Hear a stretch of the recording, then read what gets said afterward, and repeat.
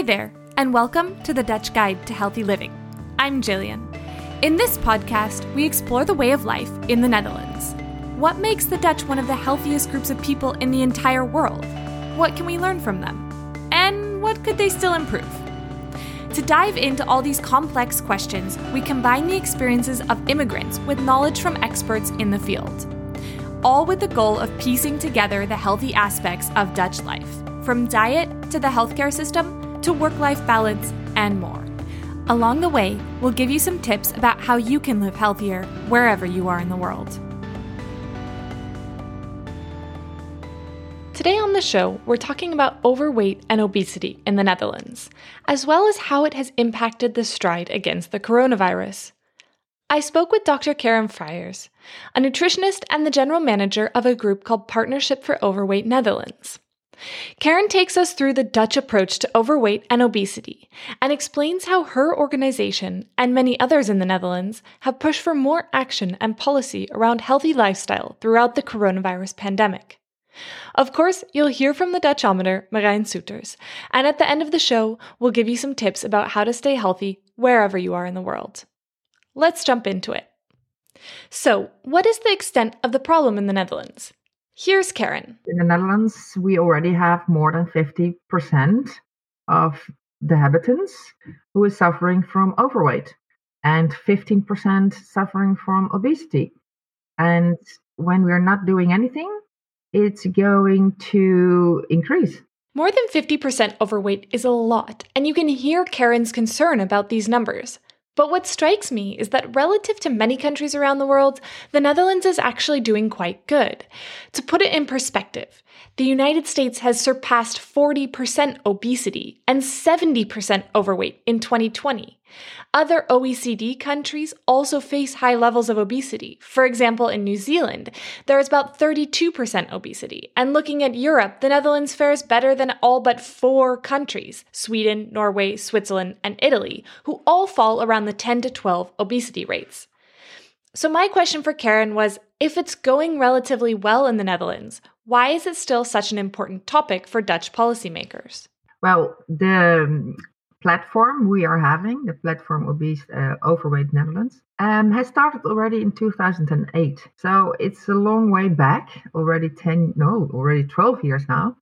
And already then we saw that the problem of overweight is increasing. And we have now, as said, more than 50% of the inhabitants suffering from overweight. So when we are not doing anything about that, it will result eventually in obesity. So we want to stop the figure, okay, it's now comparing to other countries, okay, but yeah, we want to stop it and already bring it back. And it's alarming. The alarm bells have rung. I love this. Karen is saying that they want to tackle the problem before it becomes an even bigger problem. When we're talking about overweight and obesity, this is so important because it's so difficult to decrease the numbers once they're already there. On an individual level, we know how hard it is to lose a few kilos. And it's the same at a societal level. So let's take one step back to understand why we care about this in the first place. What are the dangers associated with overweight and obesity? Here's Karen again. When you're having overweight, you have also a big chance of getting more complications such as diabetes and problems with your heart diseases. And I think more than 13 kind of oncology diseases. So in 2008, the Partnership for Overweight Netherlands started to find ways to tackle this complex problem. They started with guidelines for professionals in dealing with overweight. But Karen says that the adoption of guidelines has not been entirely smooth. As you might remember from the episode on the Dutch healthcare system, the GPs are the first line of care in the Netherlands. If you have a medical concern, you have to go see your GP first. But Karen says that many GPs still see overweight and obesity as a comorbidity, not as a problem in itself, and not as the root cause of other problems. Here's an example. So when a person is coming into the practice and they have a knee ache or whatever, it's very difficult for them, not all, but for a lot of the GPs to not give a medication right away for the pain, but to really understand why does someone having that pain, that ache in the knee.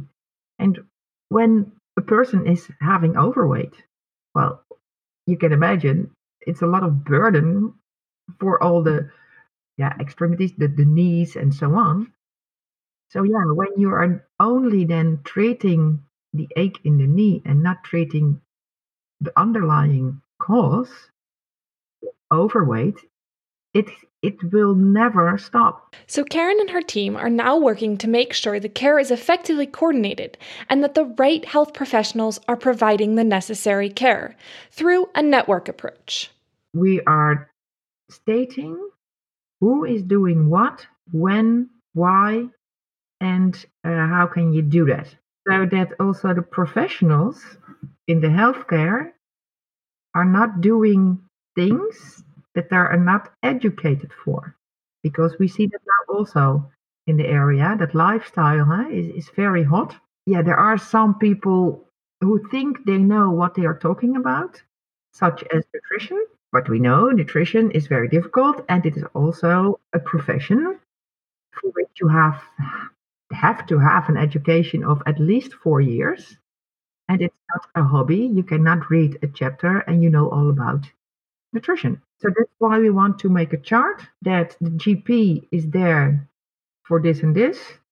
When there's something wrong with a medical cause in, I don't know, a movement or whatever, you have to follow it through and you have to guide the patient to the next door, but it is the right door, to get the right advice. And that's also what we see now a problem, what is a little bit not clear enough in the healthcare and also in the social domain. We have to also connect with the social domain so that the healthcare, the health domain, is working together with the social domain. But the reality is the problem is complex and multifaceted. And as Karen points out, health professionals and others can take the wrong approach, resulting in people not getting the care they need. For example, Karen says it's vital to understand the underlying reasons to weight gain or obesity. We now have some text on our website, but it's in Dutch still, that there's a definition of 6 probable causes of overweight and obesity in the medical domain. And you can think about also using a lot of medication. A lot of medication is having as a side effect that you become overweight. Several published articles available on the website outline how misunderstanding the underlying causes of overweight and obesity has caused social stigmas. For example, people tend to think that overweight is made up of 2 factors: dietary composition and reduced physical activity. Yet there are many potential underlying causes, such as genetics, medication use, diseases affecting hormones, sleep disorders, to name a few. So part 1 is to make sure people get the right care and healthcare professionals are educated to be giving that care. But another huge part of the puzzle is dealing with the environment. Yeah, what can you do in the surroundings of people? When we see something about the food in the supermarket, we know as nutritionists, and probably a lot of people know, that it's not healthy, but it's cheap. And you see it right away when you enter the supermarket. Okay, now it has changed already a little bit, that some supermarket starts with the vegetables and the fruit department. But still, all the rubbish you can find, it's very easy to buy them. We've talked quite a bit about supermarket environments in episode 6 on choice stress, and we'll come back to the idea of so-called obesogenic environments in another episode. But for now, the Partnership for Overweight Netherlands is working to help create a less obesogenic environment alongside their coordinated approach to care. But as we all know, the world got a massive wake-up call in 2020, the coronavirus pandemic. Early studies about the virus started revealing that overweight and obesity were correlated with more severe COVID cases. And the Partnership for Overweight Netherlands was quick to react. Karen explains. So our president of our PON, the Partnership Overweight Netherlands, is Lisbeth van Rossum. And she was the initiative taker of doing something to get more awareness on what people can do themselves in the corona time. She is also taking care of patients who are suffering from corona. And we saw that on the intensive care, 77% of the people who are lying there are suffering from overweight or obesity. So she is an internist and also endocrinologue. So she knows why that is the problem. And it's because of the fat around the belly. So in the belly area, because when there is already the fat, we know that it's also within the cells and around the organs. And that's really a problem. And the fat that is situated over there, it is an organ itself. So the body of that person is in the situation of inflammation already. I just want to jump in here that if you're confused about the idea of fat being an organ, we're going to get into this 2 weeks from now with Dr. Mariette Boon. But for now, suffice it to say that excess fat around the organs is causing people's body to be in a state of inflammation and reducing their immune response. And that's meaning then when there is a real virus coming into that body, that the system is not able to take care of it because it's already on the stretch. So we want to tell the government people can do something themselves. So with lifestyle, you can improve your immune system. But Karen is quick to point out not to panic if you have a few extra kilos around your waist.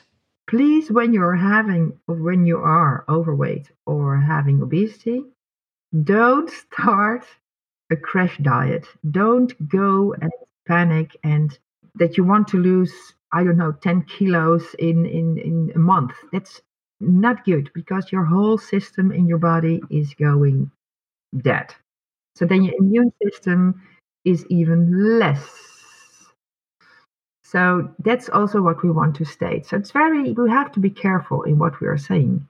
Let's check in with our Dutchometer just to get his take on the coronavirus situation and the Dutch approach. Welcome, Dutchometer. Hello. So do you have any initial thoughts about coronavirus and lifestyle? It all seems so logical. How do you mean?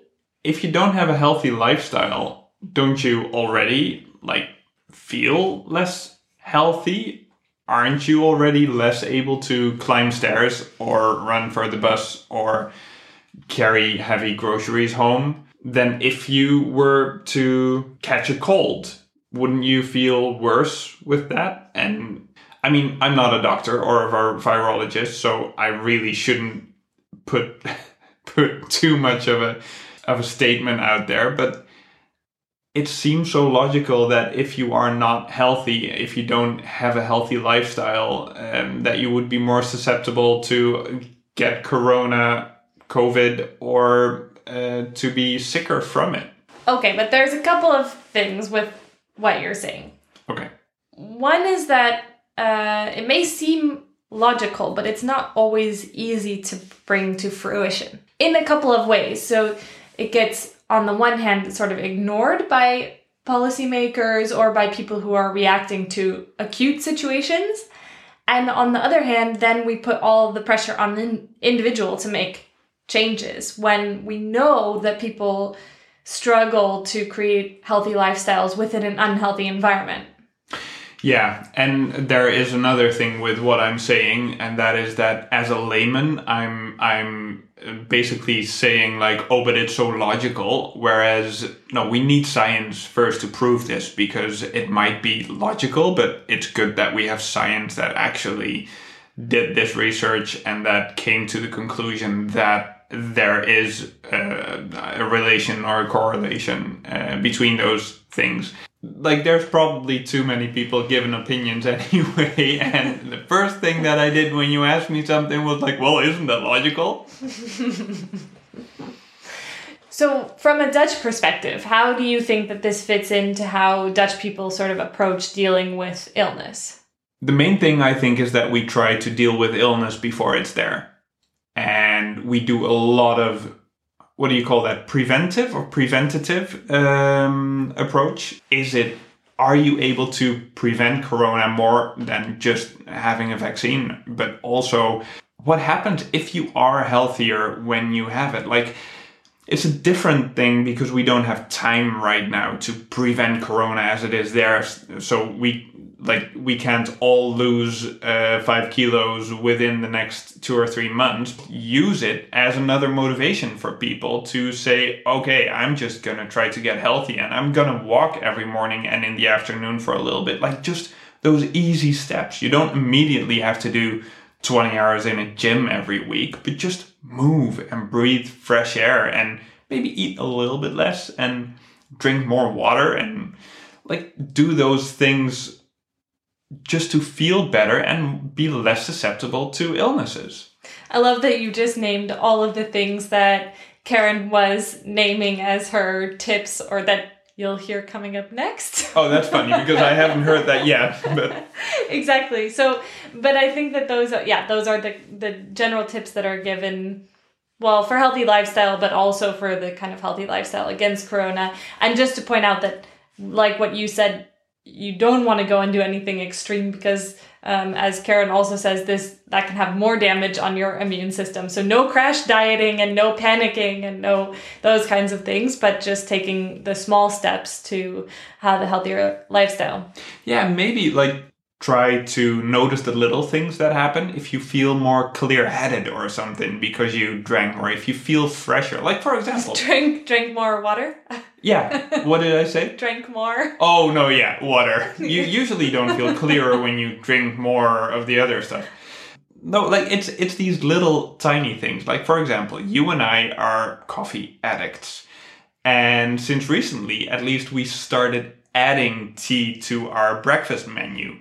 And we're sitting opposite the breakfast table of each other because we like having actual breakfast instead of doing that like on the go or something. And we're like, it feels good and fresh and kind of, it almost feels healthy to have another like non-caffeine based beverage to your breakfast. If you notice that, like your body is so smart, your body can tell you what is happening. And then I don't mean the voice of your body saying, I want fat and salt and sugar right now. I mean how you feel after you've consumed exactly products. Yeah, you can almost feel your body like, how do you say that, oozing a sigh of relief, like, oh, that was good. Yeah, that was a cup of tea in the morning. So maybe you would have to do that more often. Yeah. I think there's one important thing to add though, and that is that all of these results, all of the research, it gives you an average. It's not an individual result. It doesn't mean that if you are healthier, then you will not get corona, or if you are healthier, you cannot get sick of it. It also doesn't mean that if you are not healthy, you will immediately have severe, like it's on average. So it goes for us as a whole group. Of course, you know that one person who was super healthy but then got something and got really sick of it. Of course that happens. But on average, if we all live healthier, we all live healthier. Like it's logical. Okay, so what are a few things you can do, regardless of your weight, to be as healthy as possible? Well, a healthy lifestyle, that is the most important thing. And what is a healthy lifestyle? Well, that's the advice to have a walk for 20 minutes a day. Walking is already good, and 20 minutes is already taking care of it. Then there is already influence for the immune system. Nutrition, it's a very important thing. For sure, one can have a cake or biscuit or whatever once a week or sometimes. But please go to the voeding center, voedingscentrum.nl, and see what healthy food is about.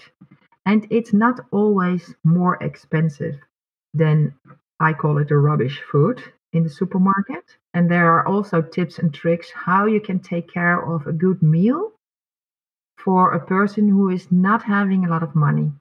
That's the second one. The third thing is, it's very difficult to avoid stress. For this time around, it's hell. So for stress, it's very important that you get enough sleep. And also that can be a very difficult time because I know that people are having a lot of troubles and worries and so on. Although when you don't want to get problems with your health, 7 hours a night is very important. And those are the most important things for a healthy lifestyle. And for alcohol usage, smoking, so people know that it's not good for you. So when you want to have a glass of wine, please do it then at max, one glass a day. Better to just 1 glass in the weekend, but okay, I know it's difficult, so stick then at max 1 a day and drink a lot of water next to that. And that are the really basic things that you can take care of to optimize your own immune system. And when you are having already some overweight or when you are suffering from obesity, please go to a dietitian. They can help you to take care of what you have to do. But please remember that it's tough. And especially for those who are suffering already from that problem. Because once you're in it, it's so difficult. And also the stigma that people always think it's your own fault because don't eat as much as you do. It's not always the case. A lot of people have a genetic form or the medication use, or when they diet a lot, then the whole metabolism is on very little flame. So they are not burning the calories they're taking in. And it's all because of the dieting. We're going to come back to the topic of overweight in 2 weeks with Mariette Boon. We'll discuss the negative effects of fat shaming and how to help people and professionals to better deal with overweight. For now, like Karen said, try to implement some of the small healthy changes to your lifestyle. But please don't crash diet. And if you have any concerns, please talk with your GP. For more information, visit the show notes. I've included links to the Dutch websites mentioned. And for non-Dutch speakers, give it a try using a translation widget. Thank you so much for tuning in. Please help us to continue to grow by sharing the podcast with someone you think would enjoy it. And don't forget to rate us on iTunes. It really helps. A big thanks again to Karen for being on the show. And of course, to Marijn for his contributions. And to my brother Teddy for composing the music. See you next time.